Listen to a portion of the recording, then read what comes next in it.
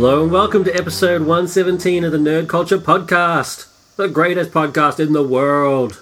In the universe. In the universe. In the multiverse. The greatest podcast on the comet. On the comet. That was a really lame attempt to link it to the news, but I still don't use that. It was a bad segue. It was a bad segue, but that's right. I haven't even done the intro. My name is David, and with me are lovely Crystal. Hello. And lovely Bo. Young Bo, man. I'm not losing my street name. Sorry. I thought I'd mix it up a bit and go with lovely Bo. Welcome to the Okay. rainy Melbourne day. Yeah, it's raining. I don't know if the mic's going to pick that up, but it's raining very heavily. I reckon it will. I think it will pick it up. But anyway. All right, we'll go with lovely Young Bo. There you go. You cool with that? Okay. The artist formerly known as Young Bo. So for this episode, we have news, reviews, and a massive Azerothian Times. So if you're not a fan of the Azerothian Times segment, and why wouldn't you be? That's awesome. Then this is not the episode for you. There's a few reasons why they might not be. Millions of people just twitching off their iPads. So we're gonna have a bit to say in Azerothian Times because there's been two pretty major events in the world of Warcraft, but we'll try to make it non-boring. It'll still be entertaining. It always is. The look on Crystal's face is like, whatever, dude.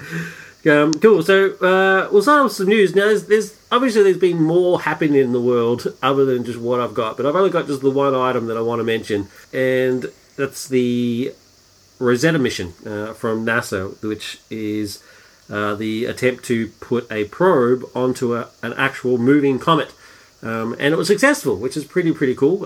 Successful depending on what your idea of successful is. But they managed to land a probe called Philae onto Comet 67P. And I, for one, think that's a magnificent achievement. And even though it didn't land exactly how they wanted it to land, it actually landed on its side inside a cave. And so it's now started to cause a bit of problems in the sense where it now can't pick up as much solar energy as it needs in order to power itself. So it's having some woes, but the fact that they actually managed to do it, I mean, the mathematical equations required in order to time a probe to land on a comet. It'd be like trying to take a run up down a hill and jump on a moving train. It's insane. And I just, props to every single person involved. It's just absolutely magnificent stuff.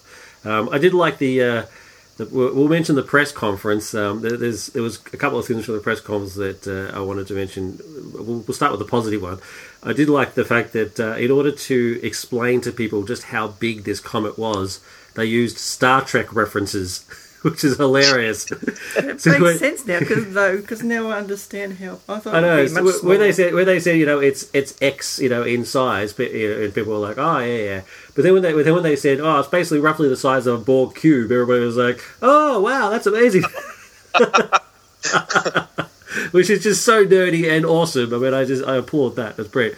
Crystal's actually got like a picture. The comparison, it's actually slightly bigger than the Borg cube, around the same size as a Federation space dock.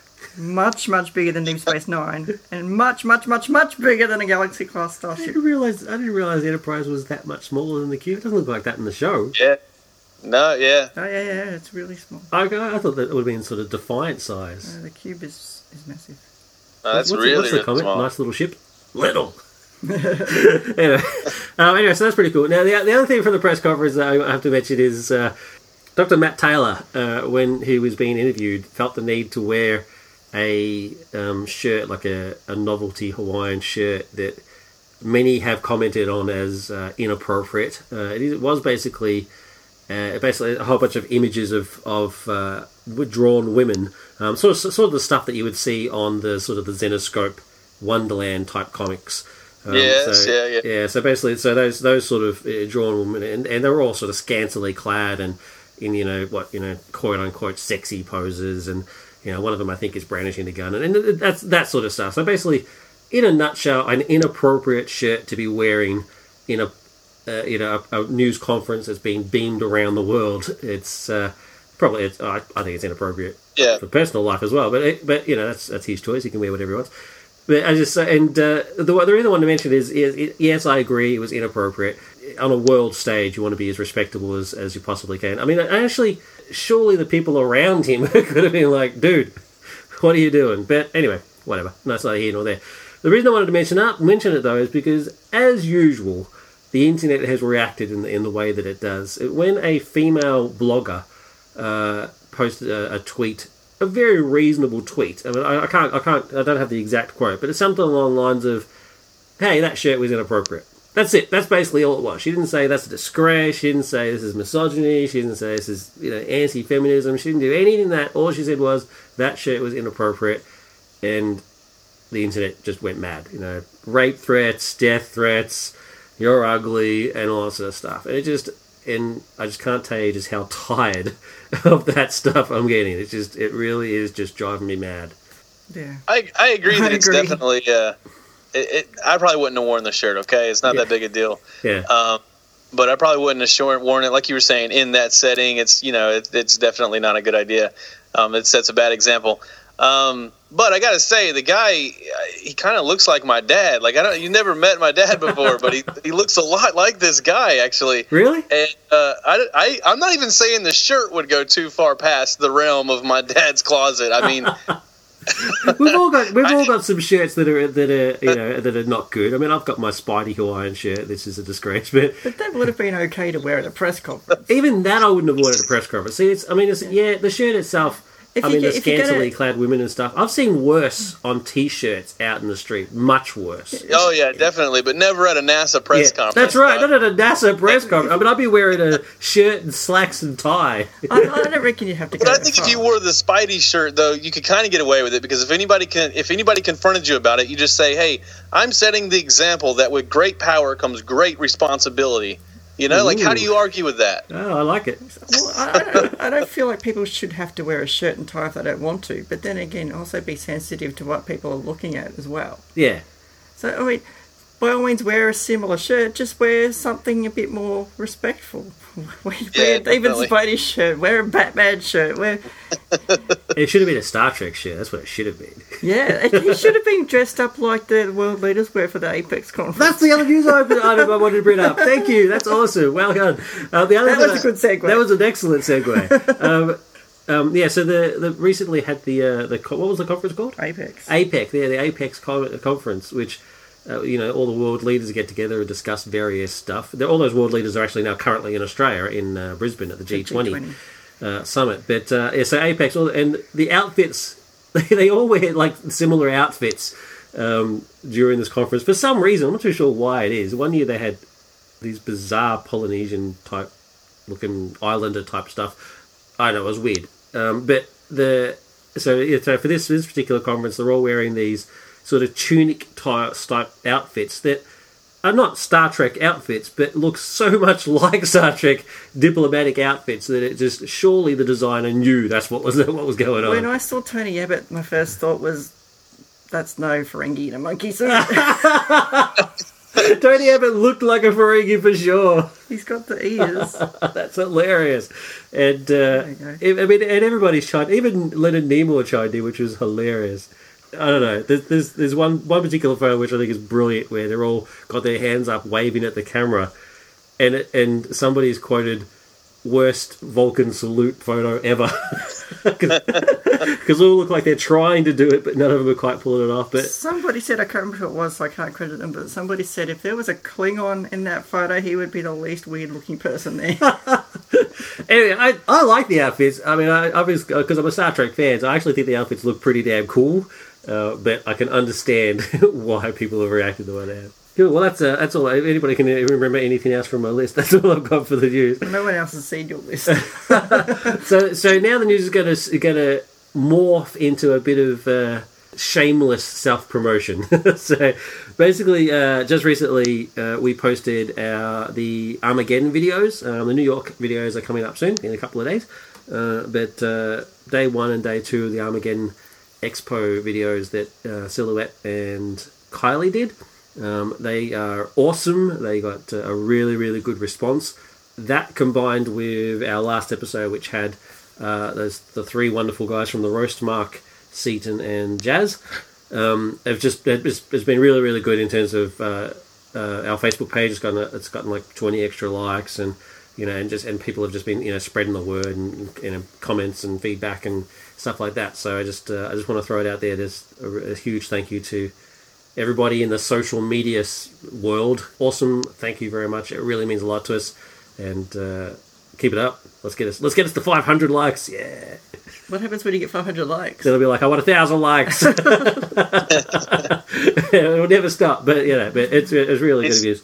He's got a string above his head that he pulls, and balloons fall from the bananas. Would be funnier though, maybe. Bananas would kill. I'd be dead, man. What if they all fell end on end and they all stabbed me? That'd be pretty bad.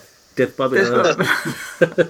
You think you can get stabbed by a banana? I think you could get stabbed by a banana if it's not ripe. If it's like one of those green ones. If it's high velocity. Yeah, and it's super high velocity. If you drop it off the Eiffel Tower, I'm dead.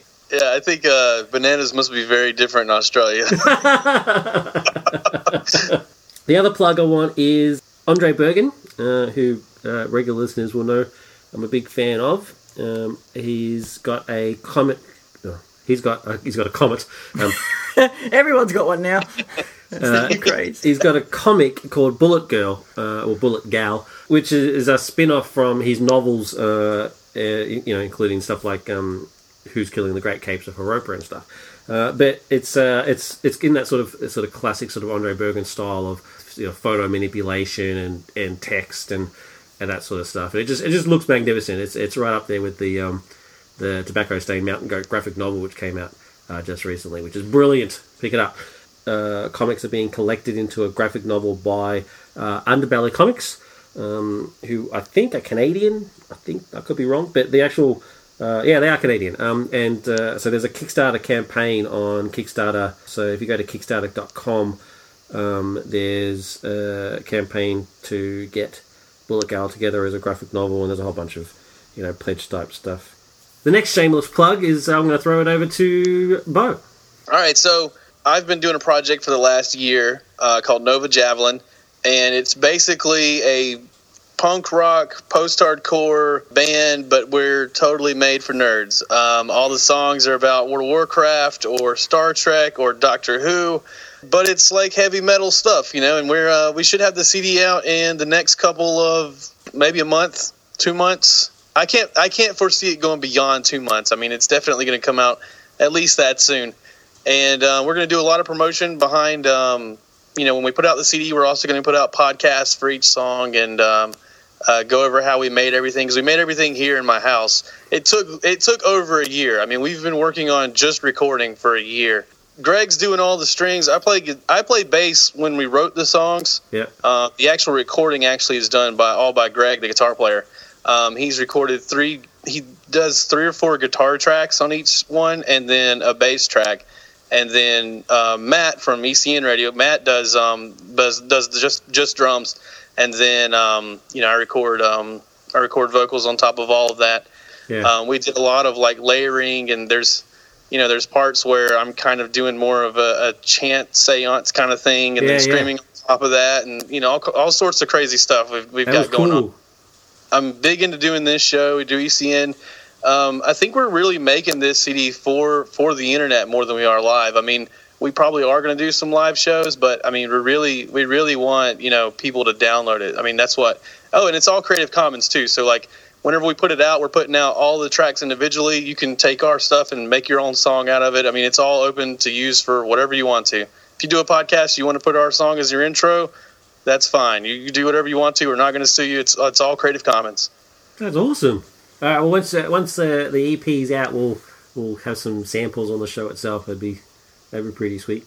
Well, it's also I want everybody to back you as much as they can. So guys, check out the Facebook page. So the Facebook page is facebook.com Nova Javelin, one word. It's got some samples over there. It's got and photos, and throw them a like and have a listen. And so check them out. Cool. So that's it for the news / shameless plugging. Let's move on to the reviews.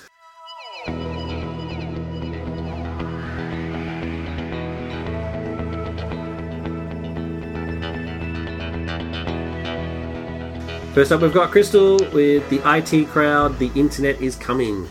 IT crowd, the internet is coming. This is the long-awaited final episode to the IT crowd TV show, which went for 3 seasons. It's been out for some time, but it only sort of just occurred to me recently that we did many episodes back do a Channel Zero on the IT crowd, and we should probably follow up with the last episode. Just like a follow-up review. A follow-up review. I didn't realize that we were waiting on a final episode. Ah, well, there you go. This is news to you. Yeah, so tell me about this. Let me tell you about this. It was rumoured for some time that they were doing something, but weren't quite sure what, and then it was announced their final episode was coming out. So this goes for about 47 minutes. So I guess they've tried to, rather than make a 4th series, it just sort of rounded off, because at the end of the 3rd series it just sort of felt unfinished, at least to me. So this episode is, as mentioned in the title of the review, is called The Internet is Coming, and I was a bit cautious about watching it, given being burned by the Red Dwarf thing. Which is awful. Although I have to say Red Dwarf 10 is much better than expected. Yeah. Given Back to Earth. It leaves a bad taste in your eyeballs. Yeah. Your eyeballs. So, the IT crowd, internet is coming. We find the crew, Roy, Moss, Jen, down in the basement as usual, getting on with things, not really doing much, avoiding work. Through a series of calamitous events, Roy and Jen find themselves on a viral video in which Jen tips hot coffee over a homeless woman, and Roy berates a small man and causes the small person such distress that he runs onto the street and gets hit by a van with breasts. Anyway, moving on. It all makes sense if you see the start of the show. It didn't make a lot of sense, that description, but it is actually exactly what happens. So that's the sort of the situation that Jen and Roy find themselves in. Because at first the video is so blurry you can't tell who they are, so that it's lucky for them. Although they do get into trouble from their boss, Douglas Renham, played by Matt Berry, who I think is probably one of my favourite characters in the show. He's awesome. He's very Him and good. his dad are the 2 best characters in the show. Stress. And then later on, well, spoiler alert, someone puts out a better version of the video and you can tell who they are. So they get into trouble from Douglas again, who says, "Why did you do it again?" And I'm like, "We didn't do it again. It's the same video." This is surprisingly better than I thought it was going to be.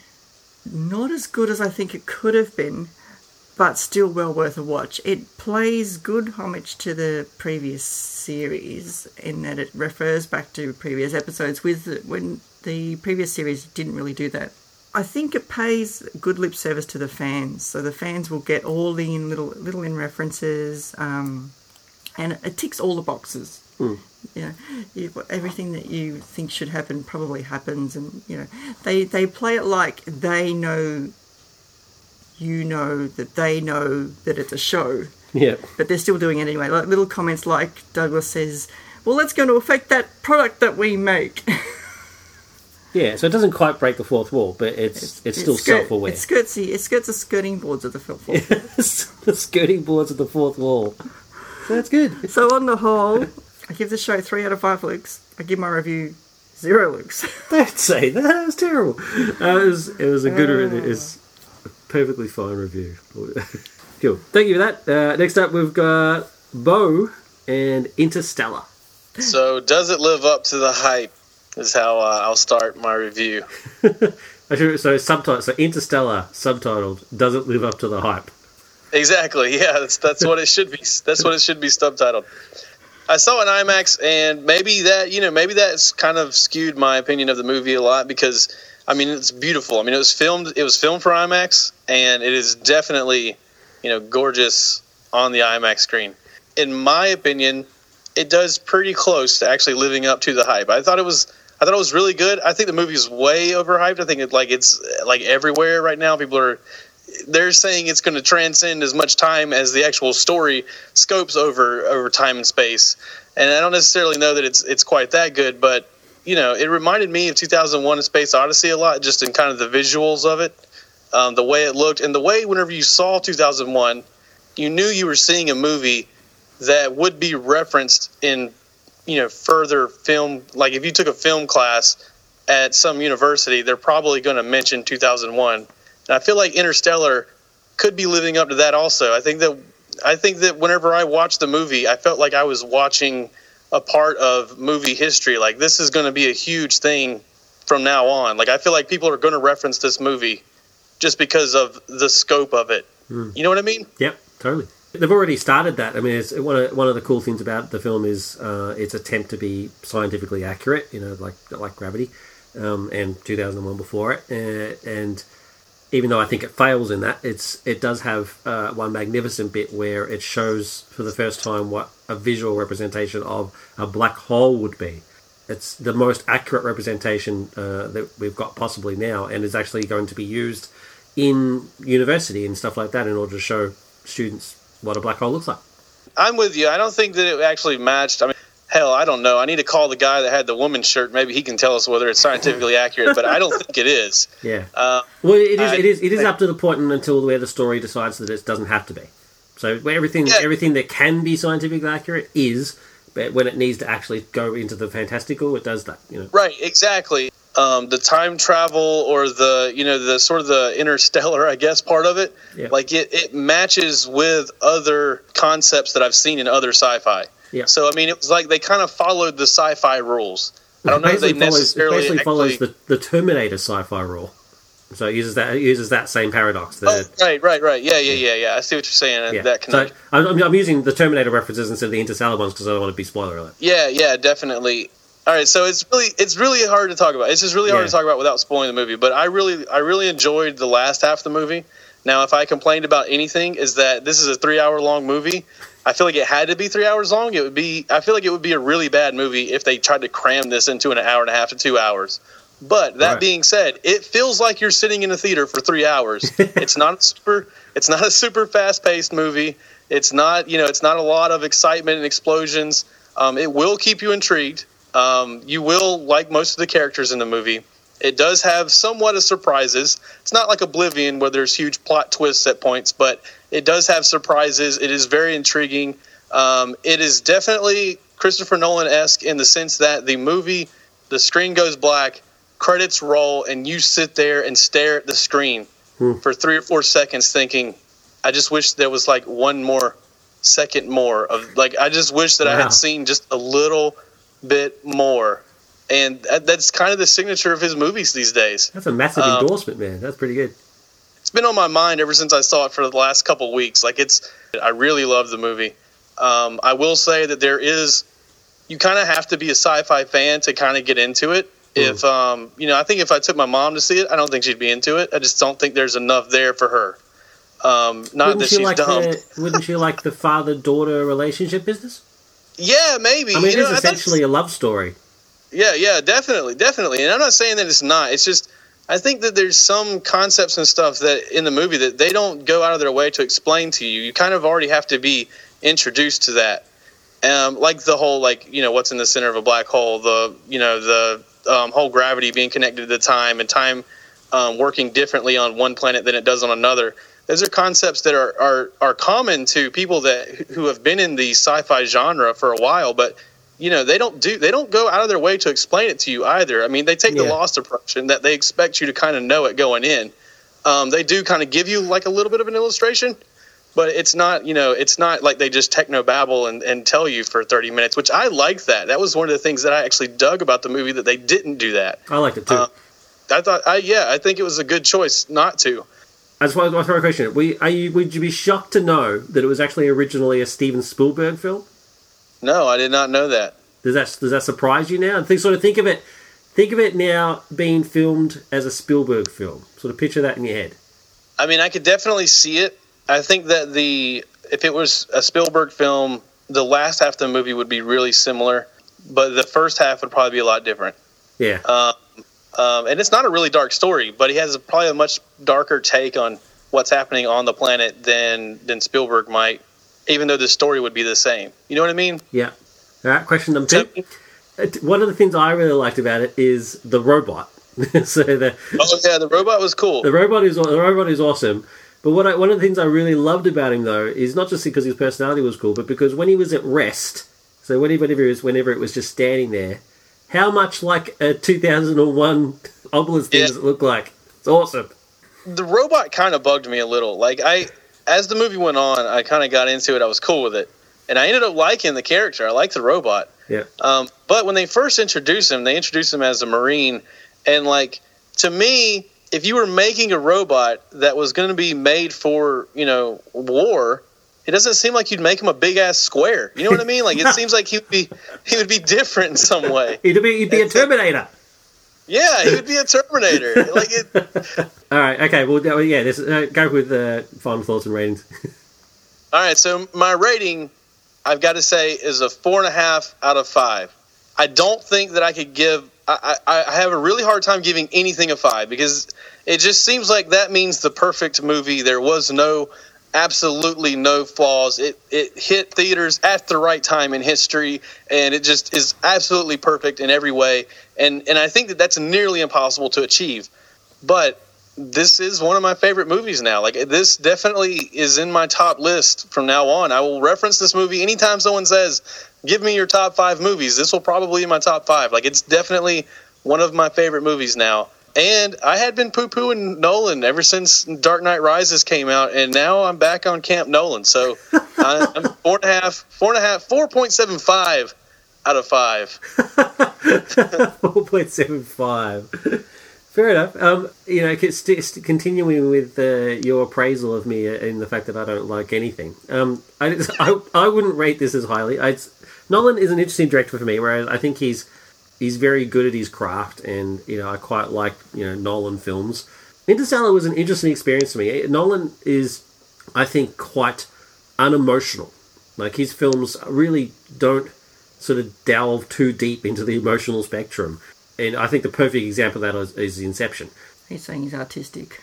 I think he's more artistic than he is emotional. And that's not necessarily a bad thing. It's the way Nolan is. But I think what Interstellar manages to accomplish is the perfect mix of intellectual and emotional. And I guess that helps by having such a brilliant actor as Matthew McConaughey. I mean, I'm just so glad that Matthew just one day woke up and decided, you know what, I'm actually good at what I do. I should probably be in some better films. And now he's on fire, and he deserves the applause that he's getting. It is magnificent stuff. There was quite a lot of stuff in the film that did kind of sort of bug me. Even though I understand why they did what they did with the science aspect, so as I said right at the start of the review, where it's as accurate as it can be up until the points where it basically can't be, for whatever reasons. Even though I understand logically why that happens, it still bugs me. It goes back to the gravity thing, where if you're going to try and be scientifically accurate, then you have to be scientifically accurate for the entire film. Otherwise, don't bother being scientifically accurate. It's kind of a weird one. I'm not going to make it lose points because of that. I mean, it's just me. It's just my sort of pre-collection to it. So even though I think it does a fine job of what it does, I mean, it does so much good that small thing is not enough to sort of detract it. So even though I don't love it as much as Bo does, I did quite enjoy it. I do want to see it again. It is. I give it 4 out of 5. 4 out of 5. It's not bad. That's why we prefer at the start when you don't like anything. It's not bad. I don't think it's genius, but it does what it does what it does well. It does incredibly well. Yeah, I'm with you. The movie's not perfect. It has flaws. Yeah. It does. But I think I'm coming to terms with that. Like almost every movie is going to have some sort of flaws. I can't hardly think of a movie that is just flawless. Back to the Future. That's not completely flawless. It's flawless. No, it's not. I wouldn't say. I think you're looking through some nostalgia goggles there. But I want to throw something to you guys. Now that review's finished, unless you have something else, Bo. Yeah. Yeah, I just want to throw something to you guys. So this is something that had come to my attention about a week ago, and it's just been stuck in my brain ever since. And it's not Interstellar related. You know the movie Raiders of the Lost Ark, right? So Indiana Jones, Raiders of the Lost Ark. You've both seen it. Everybody here has seen it, right? Raiders of the Lost Ark. So sort of try to picture Raiders of the Lost Ark in your brain. Now, if you take Indiana's character out of that film, everything in that film still happens exactly the same way. No, not exactly the same way, but the basic plot of that film still progresses in the same way if Indiana Jones is not in it. Do you agree or disagree with that? I don't know. I had to watch it and take notes to tell you. I'll have to see it again. Yeah, I highly recommend. I'm going to throw that question out there because I actually want. That's what I want. You've got homework. I'm going to give us homework. I reckon we should watch it again and see if that's actually true. If you took Indiana Jones out of that film, it wouldn't be worth watching. Well, that's true. I'm not saying in terms of. I mean, Raiders of the Lost Ark for me is a 5 out of 5 film. I'm not saying that as a criticism. It's just something that was mentioned to me about a week ago, and it's just stuck in my brain. I can't get it out of my head.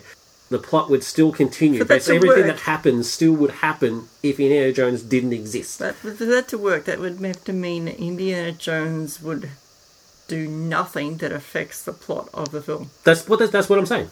That's exactly what I'm saying. Indiana Jones does nothing to influence the eventual plot of that film.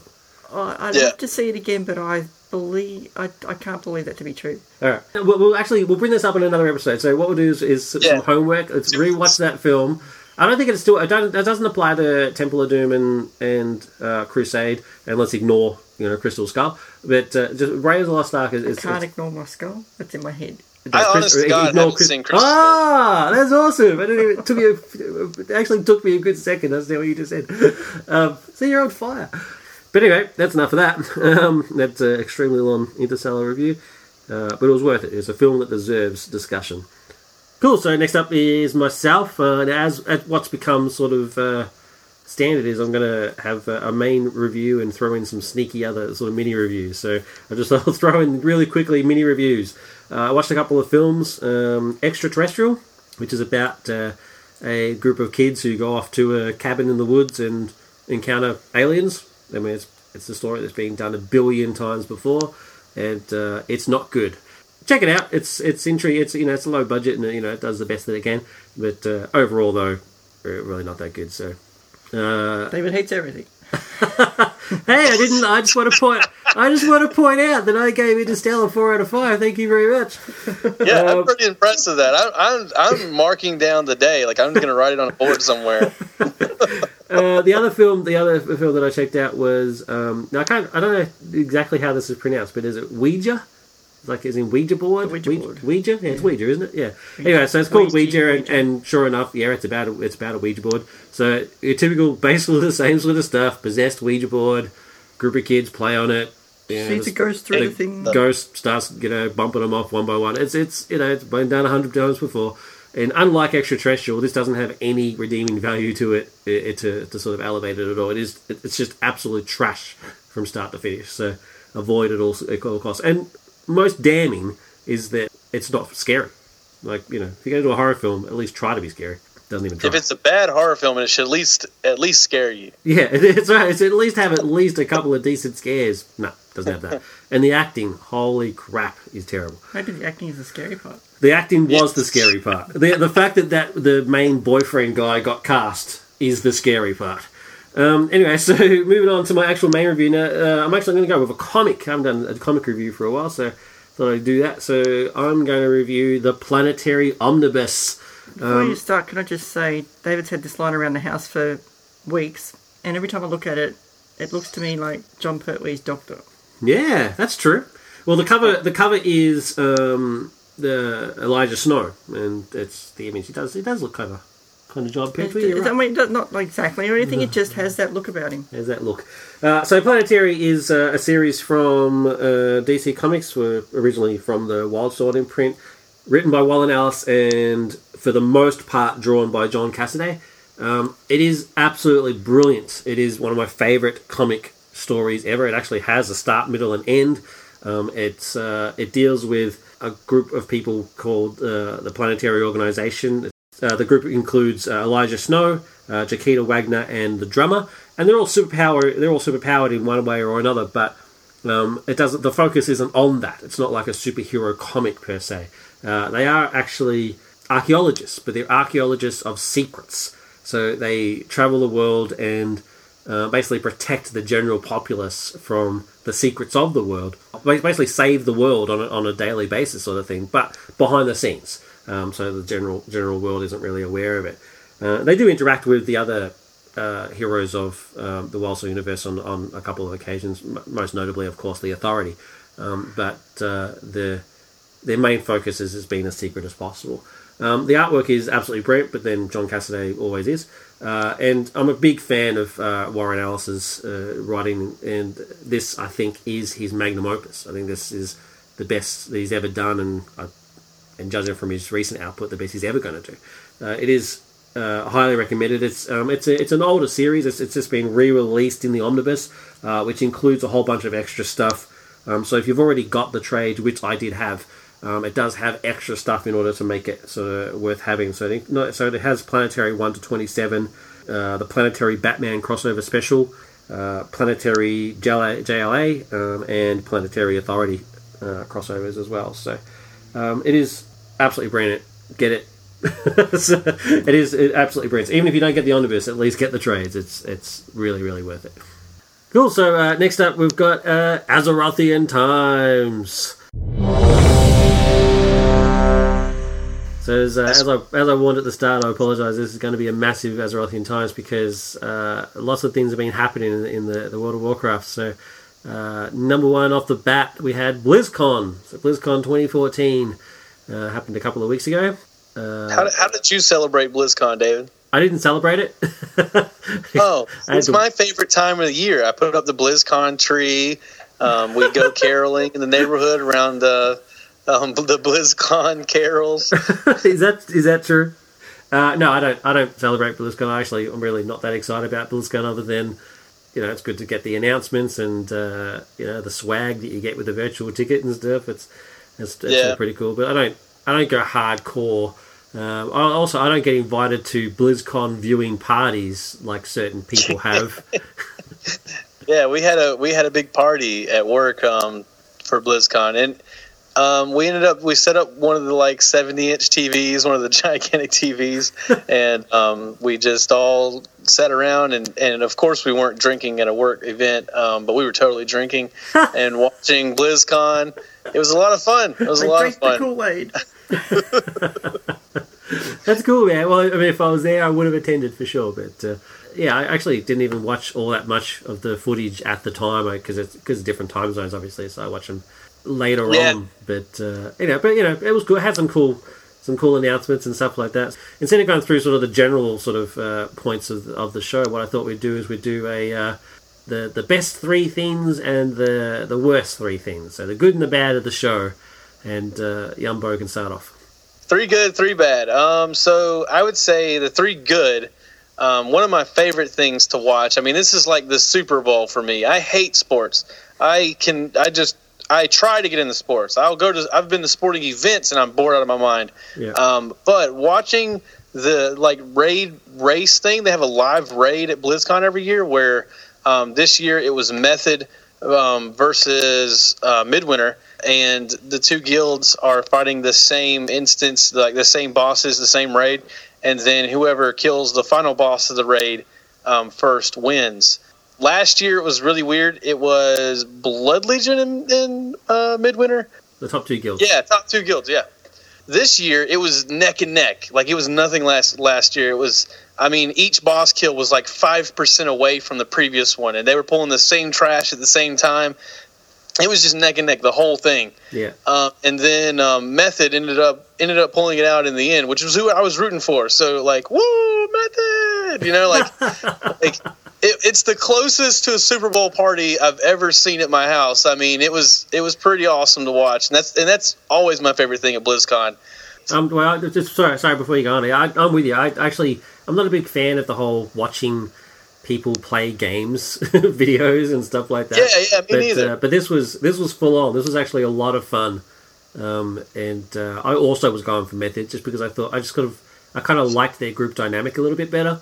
I actually on the follow up with that, I actually looked at their stats. They released their stats for the raid and sort of what certain people were doing and the numbers and stuff like that. And it was actually quite fascinating. I normally don't give a rat's ass about that crap. I just go there to have fun. But this one was actually it was really cool, really fascinating to sort of see who did what and why they did what they did. They had a very interesting tactic where DPS on the bosses was increased because of how they handled the trash before it.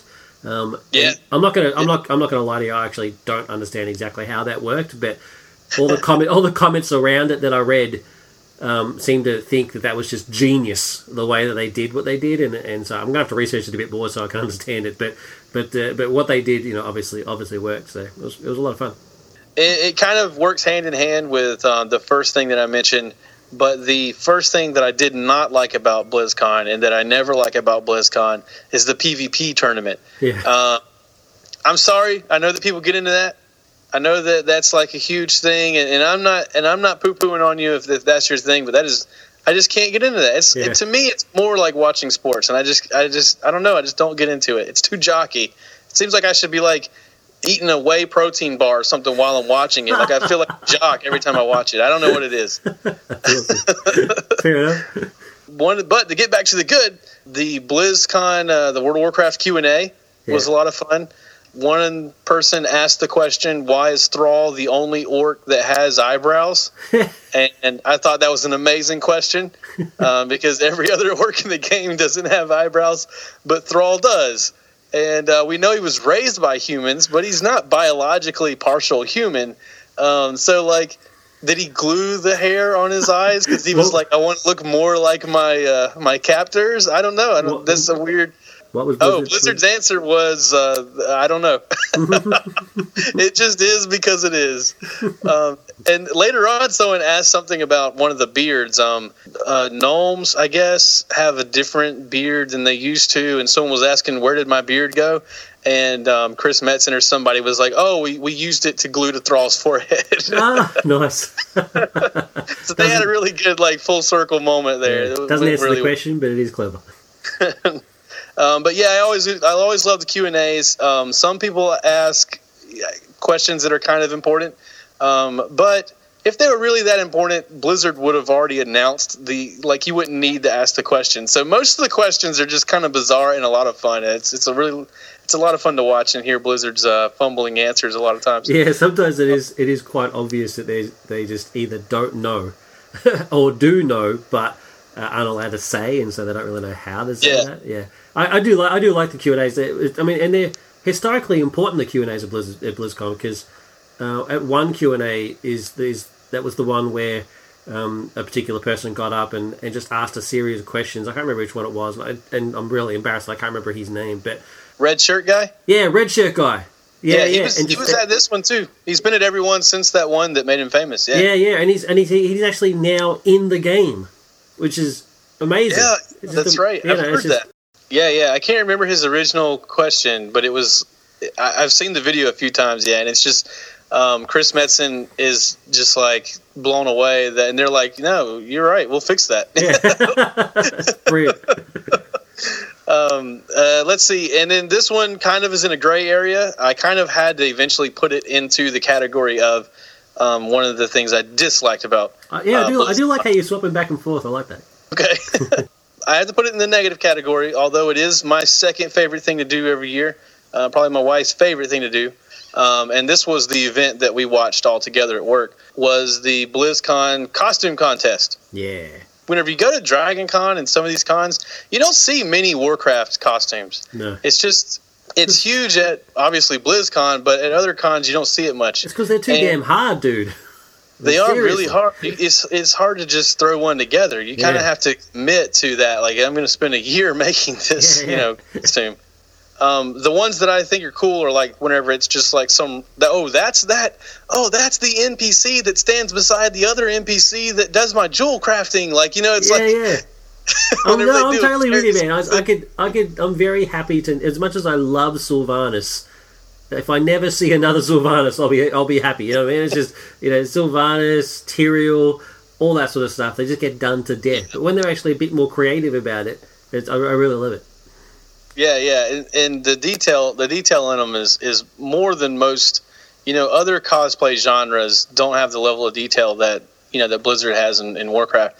The reason why it's in the negative category, and I'm sure we're going to get into this whole dilemma, is they never showed the winner of the costume contest. I guess the way it works is you do your entries beforehand, and then they have a judging and a panel and everything before they show the live walking across the stage. Yeah. And the actual winner of the panel wasn't. She had a great costume actually after the fact, but she wasn't able to wear a costume whenever it happened. And I understand that there's a good reason for it, but I just got to give you the experience that I had watching it live. Yeah. I'm in a room full of people. We've all been drinking, and we're just like, oh man, number 2. Did you see number 2? God, she looked awesome. Like, that looks so good. Like, I can't wait to see what number 1 looks like, because if it topped that, like, it's got to be good. Like, I know that whatever's about to walk out is going to be crazy. And then they're like, and the number 1 costume goes too. And then this girl, the poor girl, now that I know what happened, like, this girl comes out and she's like half in a costume. And you're like, we don't even get to see the costume? Like, what happened? Like, what happened?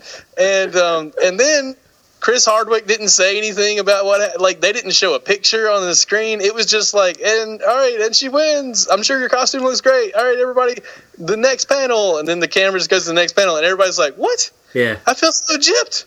Do you want to explain why that was, or you want me to do it? Yeah, let's go into that. You explain it to me, and then we'll talk about it. Yeah, okay. Well, because Bro and I discussed this before we got on the show, and I did explain. So he does now know why that is. But basically, what happened was her costume, which was magnificent, very closely skirted the Blizzard cosplay rule that you have to have full mobility.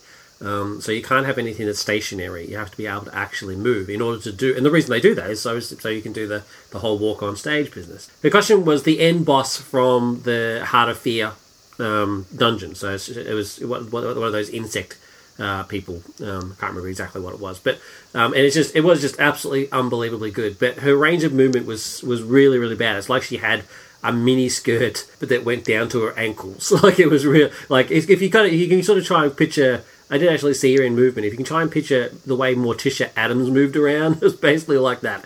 And so what happens is she actually had a bit of a mishap. So she was, like Bo said, they do have like a pre-judging thing. So she was seen in full costume and judged accordingly. But what happened was she had to go up a couple of ramps, and she just completely lost balance and actually fell over. And ended up breaking part of her costume and sprained her ankle. So she actually had to go to the hospital to have her ankle looked at while her husband and somebody else then fixed the costume itself. And then by the time she got back, there was just no way for her to get back into costume again for when they then did the announcements. So yeah, I do agree, even though there is a perfectly reasonable reason for her not being in costume, I do agree with you, though, that it would have helped if they'd actually said that on stage, and not in like an embarrassing way, but just in a sort of it was like, it was absolutely brilliant costume, here's a picture of it, because I had multiple pictures, here's a picture, here's footage, and, but unfortunately, we couldn't wear the costume on stage. It would have made a lot more sense. Yeah, but no, whenever you're... And I'm not saying, like... it was a great costume. I mean, she fit in all the roles. She should have won. I just wish that Blizzard had shown us at the time, because it really was just like...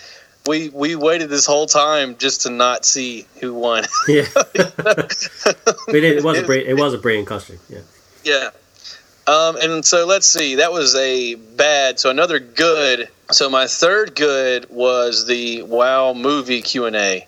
We got a lot more information on that. Now, a lot of it we already knew, especially, me and you, because we kind of investigate this kind of thing for the podcast. But, well, I guess it kind of bleeds into, this is kind of both also. It kind of fits into both categories in that. I'm with you. This is actually my number one negative one. So you say your bit and I'll jump in with mine. Okay, perfect. Because I actually enjoyed the Q&A. Like, I thought the Q&A was good. Yeah. I really like, what's the director's name? David Bowie's son, Duncan Jones. Yeah, Duncan Jones, Duncan Jones, I actually like Duncan Jones a lot, and I think he's good at answering the Q&A. I mean, I think that he does a really good job of not revealing, but at the same time, you don't feel like he's just blowing smoke up. I can't cuss, but like it's he's really good. He's really good at that. But that being said, they did have footage at BlizzCon. Yeah. They had apparently you could go upstairs and you could see. I don't think they actually had like a trailer, but they had certain footage that they were allowed to show that kind of gave you the mood or the atmosphere of the way things were going to look. Well, they had footage of Stormwind, so basically, it was an actual scene where you had people in the main area of Stormwind. Right, and see, so my negative is that I kind of wish that with my digital pass, I'd at least got a glimpse of it. You know, like, I don't know. It's just, they do a really good job with their digital pass. I really do feel like I have access to all the panels. It's just really weird. I just don't understand why they left that out. And is it a bad sign that they left it out? You know, it could be also something with Legendary. It could be that they have some sort of agreement with Legendary that they weren't going to show it except for live. I really don't know. I really don't know the situation behind it, but it kind of sucks that we didn't get to see anything. I am totally with you. That's a perfect segue into mine. Most of mine are the same as yours, which is why I talked during yours. So, yeah. But this is, I'm going to go straight into my number one negative. I actually think you're being a little too kind to them. Blizzard makes millions upon millions of dollars from us, and everybody with a virtual ticket is told that they will have access to everything that happens at BlizzCon. That's the way they advertise it, yeah. That is not what happened. So I actually honestly believe that we were ripped off. We live in a technological age that I'm sure, and someone of your technological knowledge, off the top of your head, could name 3 different ways of how they could have gotten us the footage without it being able to then get onto YouTube in its proper HD form. Absolutely plenty of ways that could have happened. So everybody with a virtual ticket should have been able to see that exact footage that the people that attended there did. And the fact that we didn't really, really pissed me off. It actually ruined the entire experience for me. So, because I actually don't need to... The only reason I buy a virtual ticket is because I like the swag. It's like... So, because all the footage stuff, even though it's cool that you can see it on at the time and stuff, I don't because of our time zone differences. So I never see it at the time, which is why, going back to the costume thing, I wasn't that shocked because I actually already knew the reason before I got to see it. So I didn't have the same experience as you. But there's no need... without the swag, there's no need to buy a ticket. Everything that happens at BlizzCon, you could find out on multiple websites, including the footage itself, which is ends up on YouTube. So the fact that we paid for it is really not necessary, but we do it because we want the first day access, we want the swag, all that sort of business. Now, one of the 2 reasons that I bought a ticket this year was because I wanted the Burlock and because I wanted to see this movie footage, which I knew they were going to have. I didn't know exactly what it was going to be, but I wanted the movie footage, and I did not get that, and that's just simply not good enough. That for me is my number one, and actually it's all 3. All 3 combined is going to be the fact that I didn't get to see that footage when I paid to do so. So there you go. That's my rant. Oh, great! I've been angry about that for the last week and a bit. It really frustrated me. But and the offhand way they say, because when people complain about it, they're just like, oh well, it is what it is. It's like, no, Blizzard, you take my money, you give me the product.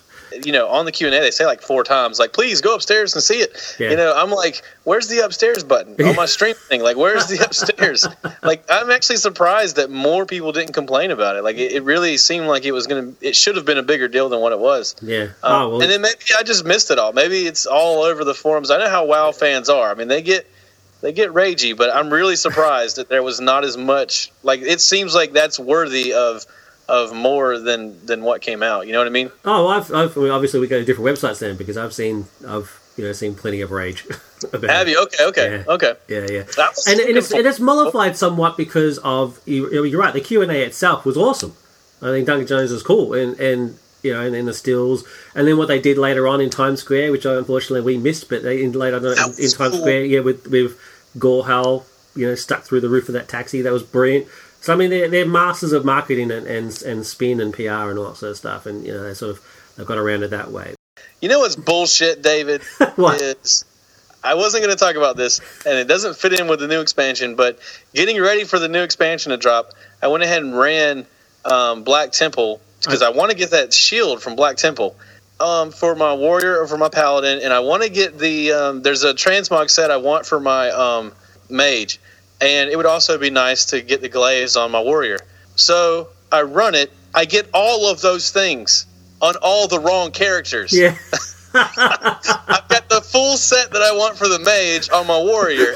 I've got the glaives on my paladin, and I've got the shield on my mage. I know exactly what you're talking about, man. There's a whole range of bows that I'm trying to get. And I get the bow every time. And you get and it's hilarious. Every time I go in there with my hunter, something will drop as the shield or whatever, and it's like, oh well, Bo would have liked this, whatever. I got all this stuff, and I've run Black Temple so many times now that I could do it with my eyes closed. What I wanted them to introduce in this expansion, which I thought would have been brilliant, was a paid service to unsoulbound something. Like, they should do it, but it should be only for transmog. Like, you can unsoulbound it, but it's like bound now to transmog, because I understand why drop rates are important. That makes sense. You don't want to just be able to run everything on your mage and then loot for your warrior, and then your warrior's got all this OP gear and you have no idea how to play it yet. But for things that are transmog, like I'm not going to use the glaives to kill current bosses. It's just, I just want it for a transmog set. They should just make it so that I can, maybe void storage is cross characters. But you can't mog the glaives anyway, though. Actually, just popped in my head, this would be brilliant. This is how they should do it. Blizzard, this is how you should do it. You don't even have to pay me for this. But some sort of wardrobe, so a cross-account wardrobe thing, like they're doing with the toys. So you get the item, yes. You put it into your wardrobe, and then any other character that is able to use that particular type of item can mog that item from your wardrobe. So it remains soulbound, but to your account, and you can mog from it. Yeah. Oh my god, that's brilliant. How is that not being done already? I'm a genius. So that's it for BlizzCon. Yeah, that's it for BlizzCon. I can't think of anything to add from that you haven't already said. So I basically just stole most of yours. I will just throw in that the swag this year, like once again, the Diablo and StarCraft swag. Who cares? But the pet this time was another Murloc, and it was the Grommash Hellscream. He just looks hilarious. So it's really not as good as the Sir Murks-a-Lot, though. I don't think he's as funny or as cool looking as the Murk-a-Lot. I do agree with that. But this little Murloc with this giant axe just looks great. It's pretty cool. Yeah. It does look pretty groovy. So anyway, despite my disappointment of the video, which I haven't been able to find anywhere, so bloody hell, people, phones. Someone could have had a phone, but dude, no. It's crazy how they don't. So that's it. Let's move on to our initial thoughts about Warlords of Draenor. So Warlords of Draenor went live a couple of nights ago. It hasn't been operational for all that time, but that's something we'll get into in a second. But it did actually go live at midnight. I think it was midnight a couple of nights ago. It's interesting, man. So we'll cover it properly in a couple of weeks' time. So basically, the next Bow episode. So what's that? 119. Yeah. We'll actually have like a full report, because by then we'll be up to a level 100. But just for now, I just would like our initial thoughts on it. And Bo, you can go first. Well, one thing I want to say, and this is kind of like pre the game coming out. You mentioned the Times Square thing. Yeah. Also, when I saw Interstellar, they had a preview before they showed the movie previews. It was the Warlords of Draenor preview. Oh, cool! I feel like they're investing in Warlords way more than they did in Mist. Maybe even more than they did in Cataclysm. I think they're really pushing for, I dare say, a comeback. I don't think we'll ever see the Wrath of the Lich King numbers again, but they're definitely letting players know, like, this is a new game. Like, this is not your grandmother's World of Warcraft anymore. I think they're pushing for old players to come back, and I think they're even trying to entice some, new players. That's why they're doing the whole Boost to 90 thing. What do you mean you think they are? They definitely are. This entire expansion was built to win back people who know all about the Draenor stuff, and to get a massive amount of new subscriptions and like a whole bunch of new blood. Yep, but it's just leading into the launch of the game. I just noticed a lot of advertisement around it, and I love that. It's really cool seeing that, because in years past we didn't see so much of that. It was kind of like WoW was kind of our own thing. Like, it was this inner club. Like, if you played WoW, that was what you did, and nobody else joined the club. It's like now we're inviting new people to the club. But we've let a lot of people in the club, and the servers can't seem to handle it, because I've only gotten to play the game twice since it came out. We've let so many people into the club that it's now full. Yeah, there goes the neighborhood. You know what I'm saying? It's been unbelievable. How many times? Wow, I missed that. How many times have you played? I feel like I've played twice. I've probably played 3 times. There's no way I've played 4 times. There's no way I've logged in 4 times. So the first time I tried to play the game, I think I was 8,000th in the queue on Illidan. And I eventually got in. We let it go for like 3 or 4 hours, and then I actually was able to log in. No, that was on Medivh. I gave up and I went to Medivh and logged in, and it took like an hour to log in, which for Medivh to have a queue is huge because it's not overpopulated the way Illidan is. I mean, it's a mid-pop server, but it had a queue of close to an hour. So me and Becca log in, we play through the starting quest, get to that quest where you're like dropping black stuff out of a barrel, and then you got to light it on fire and it goes and blows that little room up. You know what I'm talking about? Yep. Becca's like drawing stuff with the barrel before she blows it up. I won't say what she drew because it's a family show. But it wouldn't let me blow mine up, and I was like, "What's going on?" She's like, "I don't know. I'm moving on without you." And I'm moving on without you. Classic. So I log out and log back in, and it won't let me log in. Now, granted, we're playing the game in the same room, and she's still logged in, still doing quests. It won't let me log back in. And then it never let me in again that night. She logs out, won't let her log back in. Yeah. And said, well, you know what? I'm going to bed. It's actually not that late, but if I go to bed, I can get up early before I go to work, and maybe I'll play a little bit before I go to work. So I did, so that I'd have, I knew there was going to be a queue to get in. So I said, I'm going to wake up at 6 a.m., log in, and then, play. So I woke up, went to the computer. It was almost logged in. I waited. It logged in. I went to accept the quest, and then servers went down. Every server went down that day. Oh, no! Yeah, I didn't even accept the quest. I still have not accepted the quest and went through the portal on Illidan. So I accepted the quest. Everything goes down, and they put up a report saying, like, we're doing maintenance. It's not going to go up for like 4 hours. Yeah. So I woke up early for nothing. I ended up just going to work that day way early. Yeah. Because I was like, what else am I going to do? I'm not playing Warlords of Draenor. I know that, I'm with you,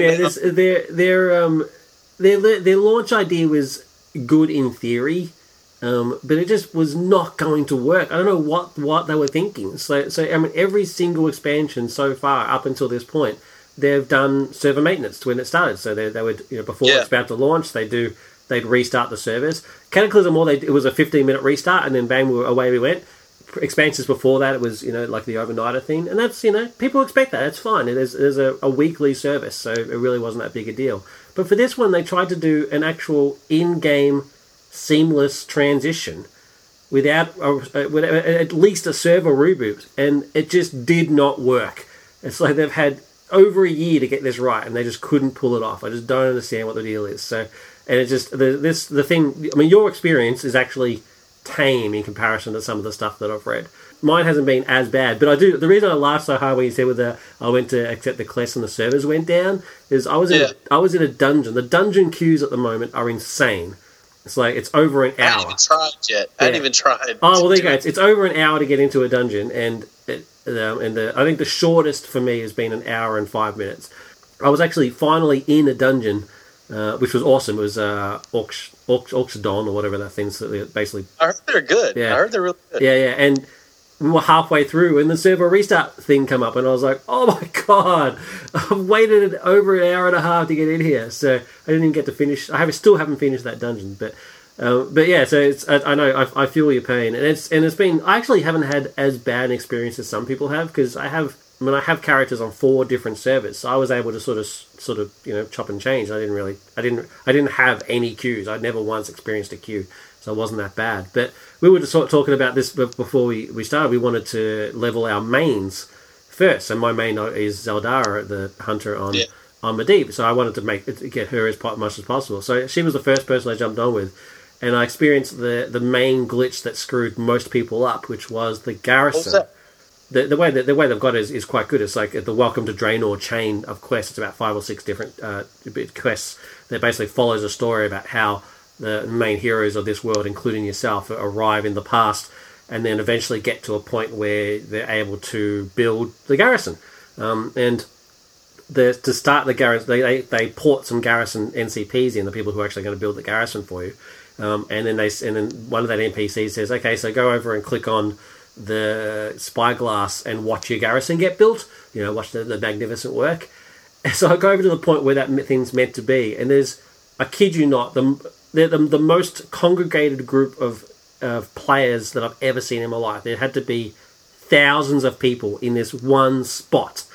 And I just could not figure out why that was. I'm like, why are they being intentionally bastards in sort of like having their mounts? You know how sometimes you get that sort of people that have their mount over the thing where you need to click so you can't click it. At first I thought that's what they were doing. But it turns out that's actually not what they were doing, because the thing that you were meant to click, the spyglass thing, didn't exist. So there was nothing you couldn't actually finish the quest in order to then start the chain where you got your garrison. So I just logged out. I was like, well, screw it. So I did a forum check, turned out that's what it was, and then off I went. I was like, oh, see you later.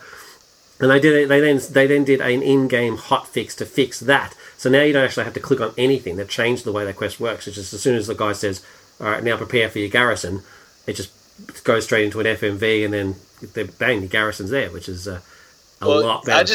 I just now did it with Becca before we went on the air. Yeah. It's as soon as you walk up there, it just happens. It just happens, you just have to walk up to Well, it's funny. It's because I logged out on that spot that you walk up to. The very first time I logged back in after the hotfix, it just banged straight into the FMV, and I don't know what's wrong with my sound, but the FMVs are like 10 times the sound of my actual game, and I was just like, holy crap. And then it glitched at the end of that FMV. The game froze, and I was like, "What's happening?" I don't know what's happening. I actually had to force shut down the game and then restart it again. And then, when I restarted again, the garrison was there, and I was inside my garrison and away from it. So, just bugs after bugs after bugs. It was just unbelievable. But the actual most annoying one was yesterday when I was playing. The biggest thing was you couldn't log out of your character, because if you did, you wouldn't be able to log back in again. So exactly what you guys were experiencing. So basically what happened is if you stayed on your server, you were okay. So if you logged out of that server, logged out of that character and tried to go to a different character on the same server, it wouldn't load that character. But you could go back to the character that you were just on, and that was fine. But if you tried to change servers, every other server was reported as locked. So you couldn't actually get into any other server. But because you've actually left that screen, and it's because you've gone to that screen, couldn't go back to your server again because it was now reported as locked. And so the whole game was locked for you. So luckily I didn't do that, because I read the forum. Because basically a whole bunch of people were complaining about it in-game, and one guy just in caps, or girl, whatever the case may be, one player in caps was like, do not log out. Repeat, do not log out. And so people were asking why that was. And so while people were having that conversation, I jumped on the forums, and sure enough, that was what's happening. So if you tried to change servers, forget about it. You're out of the game for the rest of the day. So you call into work and say, I can't log out of World of Warcraft. It's hard to explain, man, but if I log out, I lose everything. I know you don't understand because you don't play, but I really can't come to work today. It's not a game. It's not a game. It's a life. So so it was an interesting experience. So, but in the end, it didn't actually affect me all that much, because I was on the character that I wanted to be on anyway, and so I basically just leveled her. So she's actually now, as of this morning, she's now 95, because I was basically forced to play with her the entire time. So in the end, it really wasn't that big a deal, but it did upset quite a lot of people. So yes, that was the trials and tribulations. So far, they've had the hot fixes and 2 actual full maintenance schedules. So 2 4-hour blocks of no game. It all seems to be a lot clearer now. I haven't had a single glitch since I was playing this morning. Yeah. Today it's all worked for me except for the queues. The queues are still high, but that's actually to be expected. If you play on any of the high population servers, when a new expansion comes out, it's just packed. I mean, that's just the way it is. Yeah, but it seems to be cleared up now. And I got to say, the questing is a lot of fun. I really like the new dynamic questing. The phasing works a lot better. I think the storyline is pretty cool. I really like it reminds me of the quest. It kind of reminds me of the Dragonblight quests. You know how you used to be able to do that quest out in Dragonblight that would take you to Undercity? Oh, yeah, that's cool. Yeah, you're right. It kind of reminds me of that, yeah. Because during the Dragonblight quest chain, you the demon in Undercity staged a coup and tried to out Sylvanas, and you had to go and actually infiltrate Undercity. Yeah, that was cool. Yeah. They took that out of the game. It's not there anymore. Oh, if you didn't do it back then, you can't do it now. Oh, well, I did do it, so it was cool. And you also had to, and the King of Stormwind was in there and trying to kill Sylvanas, and that was all. Yeah, it was cool. But is that what is that? So that's what it's called. Dynamic questing, is it? So that's the thing where, as you're traveling around the world, it just it'll actually activate like a mini scenario, which you then have to sort of do, and you don't. It's no quest giver or quest receiver. It basically just sort of activates when you go into that area. I didn't know it was called Dynamic Questing, but it's a perfect name for it. And I think they are brilliant. I don't know if that's actually the name. I don't know. Oh, okay. Well, there you go. It's Blizzard. It's what it's called from now on. Dynamic Questing. So you can take that, the wardrobe, and Dynamic Questing. It's fine. Don't have to pay us any money. And you're right. I think that's actually they are brilliant. And the first time I actually activated, I was just blown away. I was like, this is how it should be done. This makes the experience just so much more rich in terms of questing. I think the quest chain, all of the Frostfire quest chain, or the Frostwolf stuff, like in the very first place you think, I think is genius. I think it is clearly defined. It follows quite a dynamic storyline, and it basically ticks all the boxes. It does everything they tried to do in MoP, but better because there's no bloody pandas. So it actually works a lot better. I think it does sort of taper off a bit when you get to Talador or whatever, the sort of the jungly, sort of vegetation-y sort of area. The quest sort of seems a bit more haphazard there. Like it's about 3/4 of the way through the questing in the first zone, you get a quest to meet Durotan in Gorgmond or something like that, Gorgmond or something. But it actually is detrimental if you take that quest at the time, because then you miss like another quarter of that zone, so you're missing reputation and all that sort of stuff. So I actually didn't go and meet him at the Gorgomon thing, which in our timeline it becomes the Blade Spire Mountains. So I actually then continued through all the main zones. So I've done all the quests available in the front zone, and I just loved every second of it. There's even a part in that zone. This is one of the things I love about it is that they've made it. So they've enriched it so much that there's a tower in that zone that actually has no quest, but the mages inside that tower have done something wrong, and so some of their spells has gone wrong. So if you go inside, all the NCPs inside of there are frozen in time, but you can still move. And so you walk around and you pick their pockets, including when you get to the top, you get a blue item, and then you just leave the tower. There's no quest involved. There's no XP or anything, but you get items for nothing because they're all frozen in time, and and off you go. It's just that sort of stuff. Cool. I think is just really is what has made this expansion work for me. Yeah, I really dig it. I mean, despite the, I haven't even gotten that far. I'm in the Frostwolf section now. Yeah, but I can tell I'm going to enjoy it. Like whenever we do the next Azerothian Times, I'll be able to talk about it more, but. I can tell this expansion is going to be really good. I'm really excited for it, and I think it is bringing a lot of players back, and I think it's bringing a lot of new people to the game, and I think this is going to put WoW back on the map, at least until the movie comes out. I mean, I guess they're trying to reinvest so that people go see this movie that they're making. I don't know, but it's really cool stuff, and the game's in a good place right now. Yeah, that's the perfect ending to this segment. I agree with everything. We'll cover it in much more detail in a couple of episodes. But so far, I mean, like the Interstellar review, I suppose, they've done so much right that the bad is far overshadowed. I'm having a lot of fun. So that's it for Azerothian Times. Let's finish off with the coming soons, and we'll finish the episode.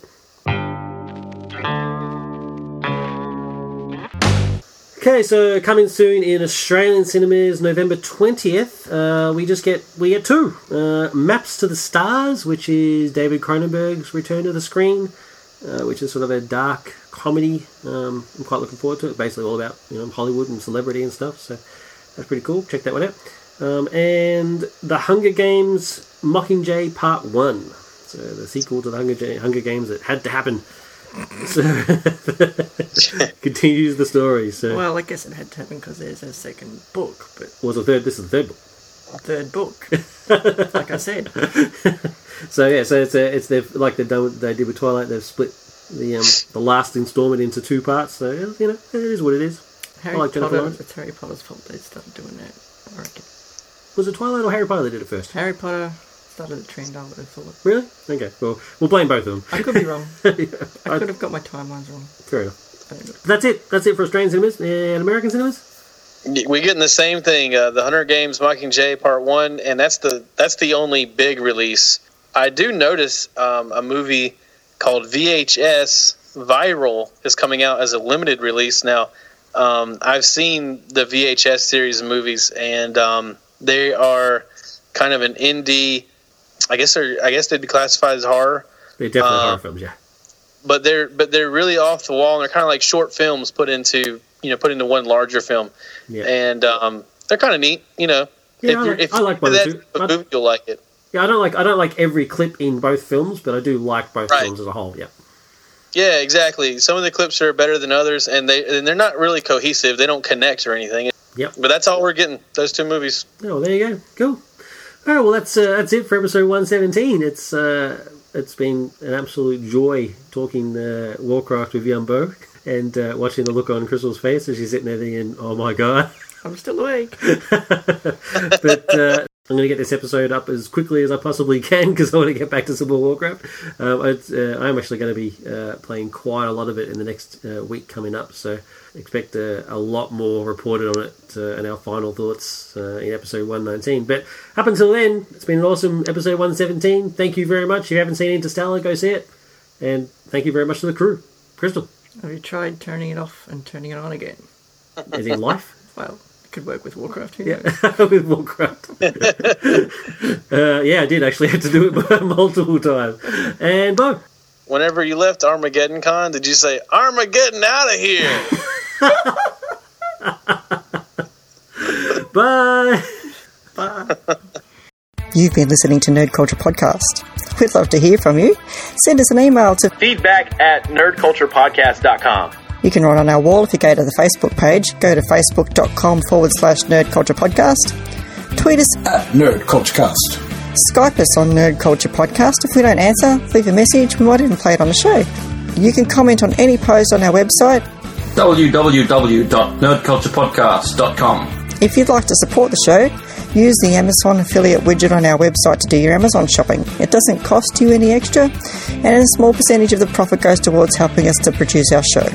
We can see what you buy, but not who you are, so your privacy is assured. Check out our videos at ncptv.net or search for ncptv on YouTube because we also have a YouTube channel. Don't forget, you can rate, review and subscribe to the show on iTunes. Wondering where you can hear more of Bo? Go to ecnradio.com.